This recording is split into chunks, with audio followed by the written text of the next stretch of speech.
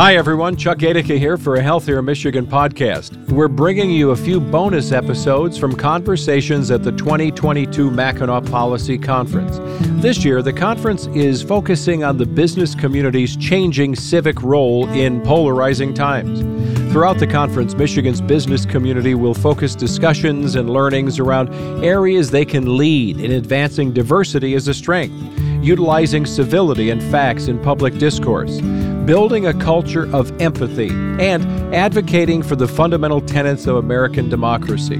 We thought it'd be a great opportunity to talk to attendees about what they're doing to tackle these issues and how it's impacting Michiganders. We hope you enjoy these special episodes.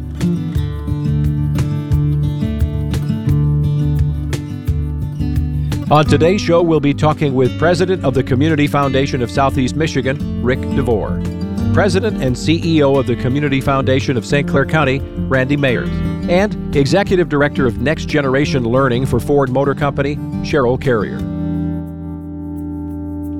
First up is President of the Community Foundation of Southeast Michigan, Rick DeVore. It's good to see you on the island. It's good to be here. Yeah, good to see you anywhere, actually, yeah.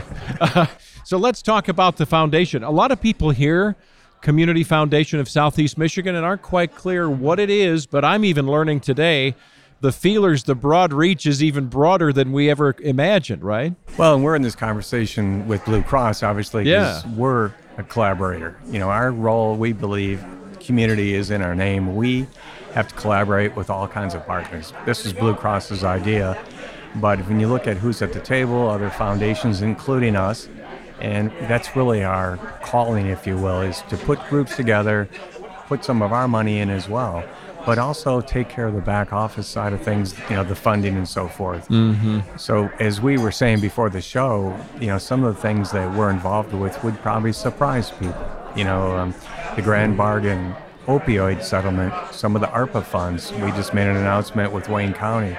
And that takes some skilled staff and a lot of compliance work and so forth. So if it sounds like I'm a banker, there's compliance, there's audit, but those kinds of things are really important to the Community Foundation. But it's a wonderful organization with a lot of extremely committed, talented people. And a lot of high impact. I mean, we think of the dollars and cents and having a banker in the room or bankers is helpful, but the notion of the impact on lives directly is great. It really is. And, and for me, this is just a great capstone for my career, is to be able to do more in the community that, I love and we call home. So it's a great gig. Yeah, well, that's good. You got it. So the notion of private-public partnerships is always a great one. We see that here a lot. Right. With just the people who are meeting in the hall, for instance, and what may come from an event like this. And this idea that Blue Cross Blue Shield of Michigan is leading a bold initiative approach to grant making that we can expect to have impact on some of the themes here that we're seeing at Mackinac, right? Racial and ethnic disparities and access to health care in general, right, but also mental health care access too. No, you're right. And, I think the disparities existed before COVID, but were only made worse with COVID. And so we're running a few different pilot programs right now, testing, our theories and so forth. Because the one thing about the Community Foundation that, and I think this is true in philanthropy in general, is you really, no pun intended, but you just can't really go out and be prescriptive. You have to go out and listen to the constituency you're trying to help and listen to their ideas and kind of do a ground up versus top down. So we're running some pilots right now. And one of them that I'm excited about, and a group that really has been affected by COVID, and unfortunately there's a lot of mental health issues, is seniors of color that may be LGBTQ+. They're kind of a forgotten group. Maybe people shun that group, but there's some real mental health challenges in that group because of COVID. And so that would give you an idea of just one work stream that we're working on. But I think it's a really good example of just things that, you don't quite think about. But this mental health issue, I think we're seeing, unfortunately, play out every day in the media, unfortunately. And, this group, I think, is a group that, we're excited about maybe making an impact there. But that would be one example of some of the pilots we're running. And we've heard from a couple of the previous guests we've had on this morning that mental health and telehealth have come together in such a way to show high impact. Is that one of the things you would see being able to reach into various communities as having the potential? I think it does. Yeah. But with it comes the encumbrance of got to make sure the technology is available for the recipient, right? Yeah. But these things in our pockets called cell phones definitely help that out. But you're right, because many times transportation itself is an issue, but somebody may have a cell phone, maybe they can do telehealth, but they can't physically get a ride to get in to get the treatment. So I think that is the way of the future. We think of foundations as something very large, and yet the physical touch, not telehealth, but I mean the notion that you're actually touching a life, or that we're getting back to being connected again coming out of the pandemic, is really an important part of that, right? No, it really is. And I think at the end of the day, you need some boots on the street to really be effective. I've always said, it's great to write a check. It's important, but writing a check and actually getting involved. And again, I can't emphasize enough that listening because what might work in Warren might not work in Inkster. Right? And those subtle differences, and that's where we really depend on our partners. So why did the Community Foundation feel it important to join the initiative with Blue Cross Blue Shield of Michigan? Well, I think it had to do with just our convening. I mean, I think they thought of us because we've, if you look at a lot of the initiatives we have, they're collections of various funders. New Economy Initiative has Kresge and Kellogg, and the Ford Foundation, the Wilson Foundation. I think we're kind of a trusted source to kind of regulate the funds, but also, convene. And we have healthcare practitioners on our staff. That, so we have a work stream just with healthcare, and we're very involved, for instance, in opioid in the whole state of Michigan. And so there, we're trying to help small municipalities that may not have the resources to administer federal funds. A big municipality like City of Detroit, they got that. But what about Armada Township in Macomb County or something? I'm not picking on them. I don't know if they need help. Right. But I mean, as an example, they may not have the bandwidth, the staff to do that. So that's where we come in and can be of help. And we see in media the idea of the opioid crisis, and we think about it from time to time when it makes headlines. Right. But you're not the first person this morning to bring that up, and it apparently is still a huge crisis in Michigan. It really is, and I think it's being talked about a lot, too, because of the settlement. Oh, okay. So the settlement, up in my room, I have actually every community that received funds. But then again, how do you best deploy those funds? How can they do the most good helping people? And another myth about opioids, I think some people think it's an urban issue. It's an urban, suburban, rural, whether you're up north or, up here, and it's everywhere. So it's those two things, opioid and mental health, kind of go together, when you think about it. So what excites you the most about your relatively new role here? What, as you're looking to the future, the opportunities that you see? I think I love the collaboration piece, which is kind of my old gig as well. And, what really excites me is just, some of the people that are on the staff, they're like super overqualified, but they're there because of the nature of the work. Yeah. And so when you go into work each day and you're around people like that, I think it's pretty stimulating. Yeah. So it's exciting. Well, it's good to see you. Good to be seen. Making a huge impact in so many different ways. Rick DeVore, who's president of the Community Foundation of Southeast Michigan. Be well. Okay, enjoy sir. the conference. All right. Thank you very much. Next up is President and CEO of the Community Foundation of St. Clair County, Randy Mayers. Good to see you multiple times here in just 2 days, right? Great to see you, Chuck. Yeah, thanks so much. So much happening here on the island. How do you feel from your perspective, looking in on what's changed now as we have actual people getting together? It's great, and I was talking to Kyle Caldwell last night. It's great to see philanthropy up here and being respected and being engaged, not only with media, but with government, with the private sector. Yeah. It's really a sense of optimism. So this, we hear a lot about community foundations. Community Foundation of St. Clair County aims to enhance the spirit of philanthropy. So you are literally waving the flag to say that this partnership needs to and should exist, right? Yeah, and we're kind of a different group of community foundations in how we view our role. A part cheerleader, a part raising that flag and advocating for philanthropy to be at the table and have a voice. Yeah, and do you see the transformation? Like when you drill down and you see the efforts and initiatives, you're seeing it affect real people. That's got to be encouraging to you. It really is, and Chuck, we've studied other community foundations in this space around the state and the country. Muskegon is doing wonderful things. Out in Grand Traverse are doing great things, Bay Area. So we try to replicate that a little bit, but it's a tangible impact, right? It's beyond basic needs and human services. Yeah. It's what are we doing to grow prosperity in our part of Michigan? And when we think of, some of the themes of this conference, the idea of equity and diversity, explain that in what you're doing with your foundation in particular and the impacts that you're seeing there. Yeah, it was kind of sadly ironic, Chuck. In the early days of COVID, it became clear immediately that equity was not being used to address small businesses, micro businesses, right? The biggest businesses got all the attention, the initial support that came out. It became really clear right off the bat that, in our part of Michigan, these smallest of small minority women-owned businesses were being overlooked. So we use that as an opportunity to change how we do business, to change how we allocate our investments and our finances. Yeah. We consolidated, we simplified. We started meeting every other Friday to say, what are we doing about the smallest small businesses? So out of a crisis, we sharpened our pencil and said, we're going to be active in this space. We are not going to sit by and let these smallest of the small businesses be overlooked.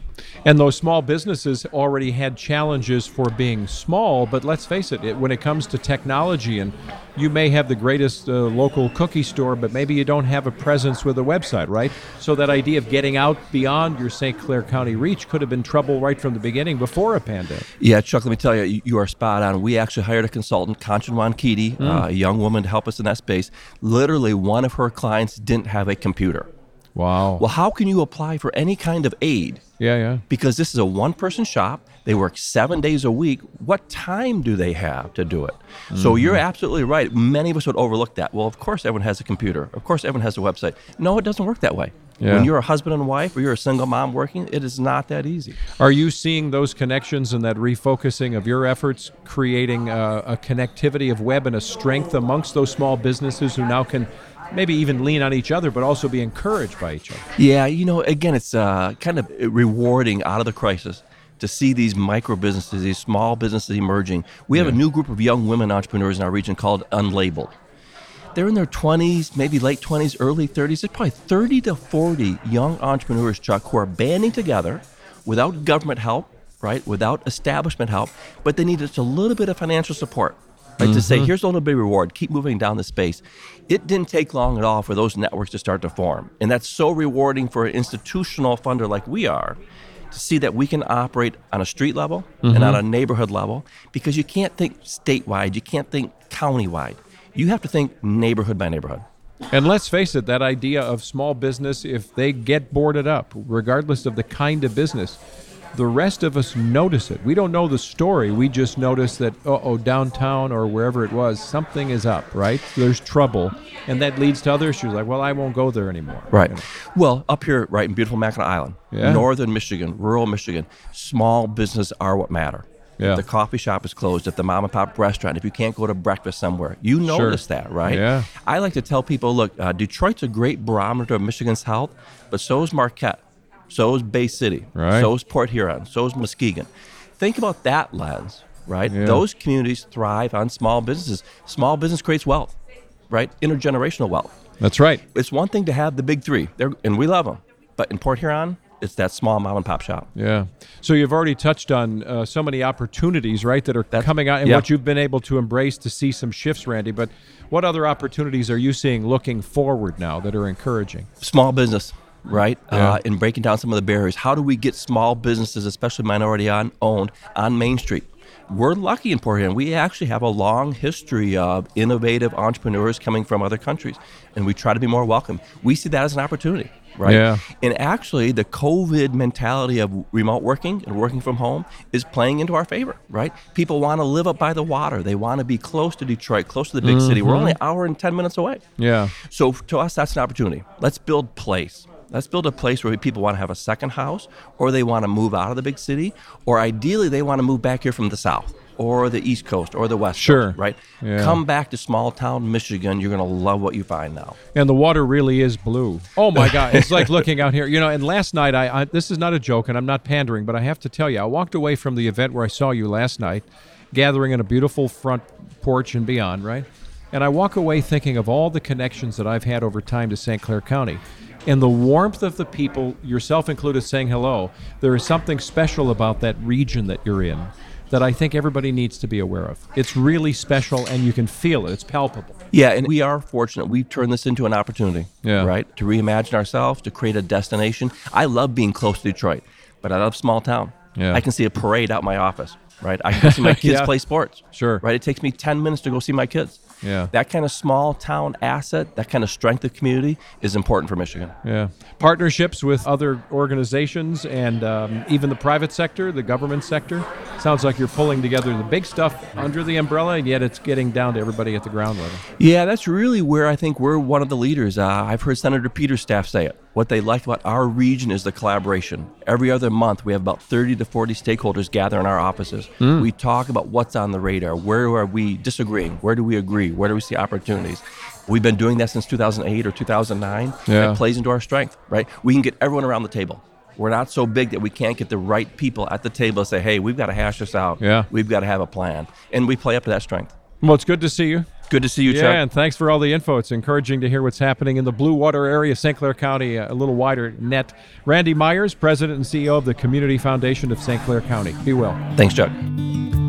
And finally, Executive Director of Next Generation Learning for Ford Motor Company, Cheryl Carrier.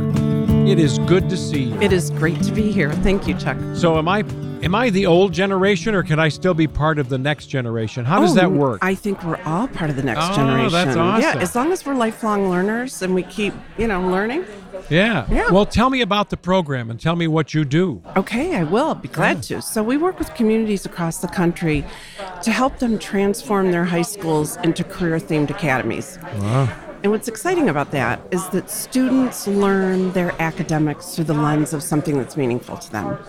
These academies are aligned to the workforce and economic development needs of a region, and a student gets to choose in 9th or 10th grade, do I want to learn more about engineering or health or advanced manufacturing or robotics or digital media and arts? And they self-select into a program. They work with a team of teachers, academic and career and technical education teachers, and we help the community support that process by bringing employers in those fields to the table with those team of teachers and students. So students work on these authentic projects with their employer partners and their teachers, and they get real-world experience. They get to really better understand, what is this career going to feel like, look like? What do I need to know and be able to do? And by the way, how am I going to use that math that I'm struggling with? And it may not just be in that career field, right? Because the light bulb may go off for something else in science or technology or engineering. Right? Oh, you're so right about that. This isn't about pigeonholing students into a career, but it's about sticky learning, right? And it's about giving them exposure. So it's pretty exciting, and it's a scalable and sustainable model. So it isn't a program that comes and goes, but we have communities across the country that have been doing this for 17, 18 years. So it works. So to see that excitement and that ignition spark that happens in young people, that's got to be exciting for you from a leadership perspective, right? Oh yeah, I mean it's really all about the students. I mean, our philosophy is, if you can improve student outcomes, then you'll improve workforce outcomes, clearly. Yeah. And then community prosperity will become, it will improve as well. But we've been seeing this in so many different places, right? I mean, for a while, even our son who went to Kettering University, so there was a cohort, right? He was able to work while he went to school. We had Bud Denker on from Penske talking about how they're using IndyCar racing in go-karts to inspire young people into science and, basically STEM. Dean Kamen, FIRST Robotics, right? So it's so exciting for me to hear, as somebody who really enjoys learning by getting hands-on, that this is something that's bringing success. Oh, it's great. And we should really connect with Penske. I'm glad you brought that up. But yeah, I mean, it's an opportunity for students. And, there are great jobs out there in career and technical education. So even for students that, may not be interested in engineering, they might be interested in, house building, or they might want to be an entrepreneur and, own their own plumbing business. And there's a lot of great jobs out there to be made, and exposing students is key. So when you look at the future of some of these young people, are you seeing some of the fruit that you've helped to grow on their trees come to fruition? Are you seeing them actually move into these fields that you were hoping they would? Yes, actually we do. Yeah. And the beauty of this is usually in these programs they can switch once. So if they go into health and they're like, oh no, not for me, I'm not doing this, they can switch. And usually they stay in that field. It might change. Maybe they went in for mechanical engineering and they're more interested in electrical. Yeah. But they tend to stay in the areas that they started to explore. Interesting. Yeah. And, parents love it because students are making better decisions about their future. And they're not spending, 5 years of college education to find out that they're not interested in doing. Well, what's the old joke about becoming a plumber? I know a plumber who gave up being a heart surgeon so he could make a living. And it's kind of interesting to think about how many tradespeople do we need in America who make a very decent wage. I mean, really do well and are the backbone maybe of America in terms of entrepreneurship, but maybe they weren't suited to go to college, but they could have been inspired to go into something that is technical, right? Yeah, and students are learning certification. They're gaining certifications, which they're industry recognized. So, they're appreciated by employers. So promoting diversity within your program is a big key, huh? Oh, so it's sort of a non-negotiable, right? We can't offer things like this to just certain students, right? This program is good for all students. And, whether you're struggling with your math and science, and it becomes sticky, right? Learning. If you're a high achiever, you make better decisions about your future. But it is the reason we love this is because when we go into a community, you will often hear people say in the community, we can't just do this for some students. We've got to do it for all students. And so our philosophy when we go in is that, this has to be available for all students. And we have to help students that are struggling, right? Maybe furthest from opportunity, get scaffold so that they can have these opportunities. Yeah, it's really important. What changed during COVID? And now I guess maybe more important is the question coming out of COVID. What are you seeing changing back or changing for the future that's different? That's a really good question. So going into COVID, one of our big concerns was that employers were going to step away from working closely with the teachers and students. But in fact, what we found was the employers were so close to the district, the teachers and the students, that they were the first ones to sort of come back and say, what do you guys need? Do you need technology? How are you going to teach the students? How can we help? So even while employers had their own struggles, they were so connected to these young people that they didn't leave. They didn't walk away and say, we got other things to deal with. Yeah. What's incredible to me is coming out of COVID, this year alone, this program, there's such high demand for it. I mean, we are getting literally requests 3 or 4 a month. And how do you manage that? What does Ford actually do to help manage? Are you serving as a facilitator to connect the dots in communities with employers? Or? Yeah, that's a really great question. So Ford Motor Company Fund, the philanthropic arm of Ford, is the funder of this. Okay. Well, I should say they've developed it. They put a lot of money in it over the last several years. They now subsidize the work, right? But our role in the community is to bring the people together, to have really deep, powerful conversations about what a transformation model in high school can look like and what that will mean for the community and what types of engagement needs to happen. Yeah. And it's pretty remarkable how people come to the table. So what would you say to a business leader who's listening right now about why they would want to get involved in this project?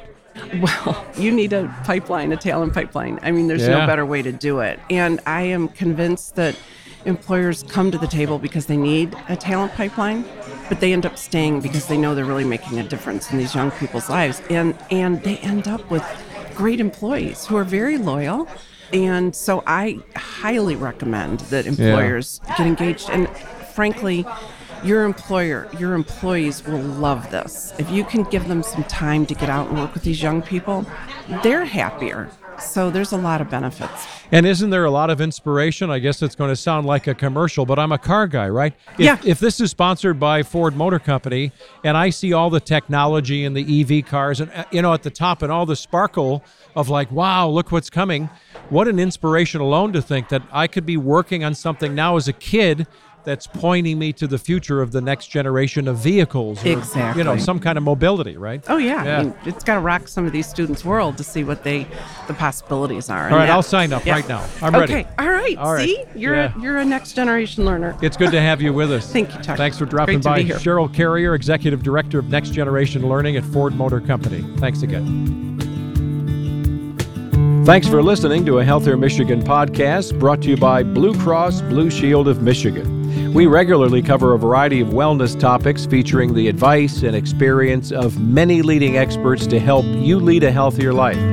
If you like our show and you want to know more, check us out at ahealthiermichigan.org/podcast. You can also leave us reviews or ratings on iTunes or Stitcher. To get new episodes on your smartphone or tablet, be sure to subscribe to us on Apple Podcasts, Spotify, or your favorite podcast app.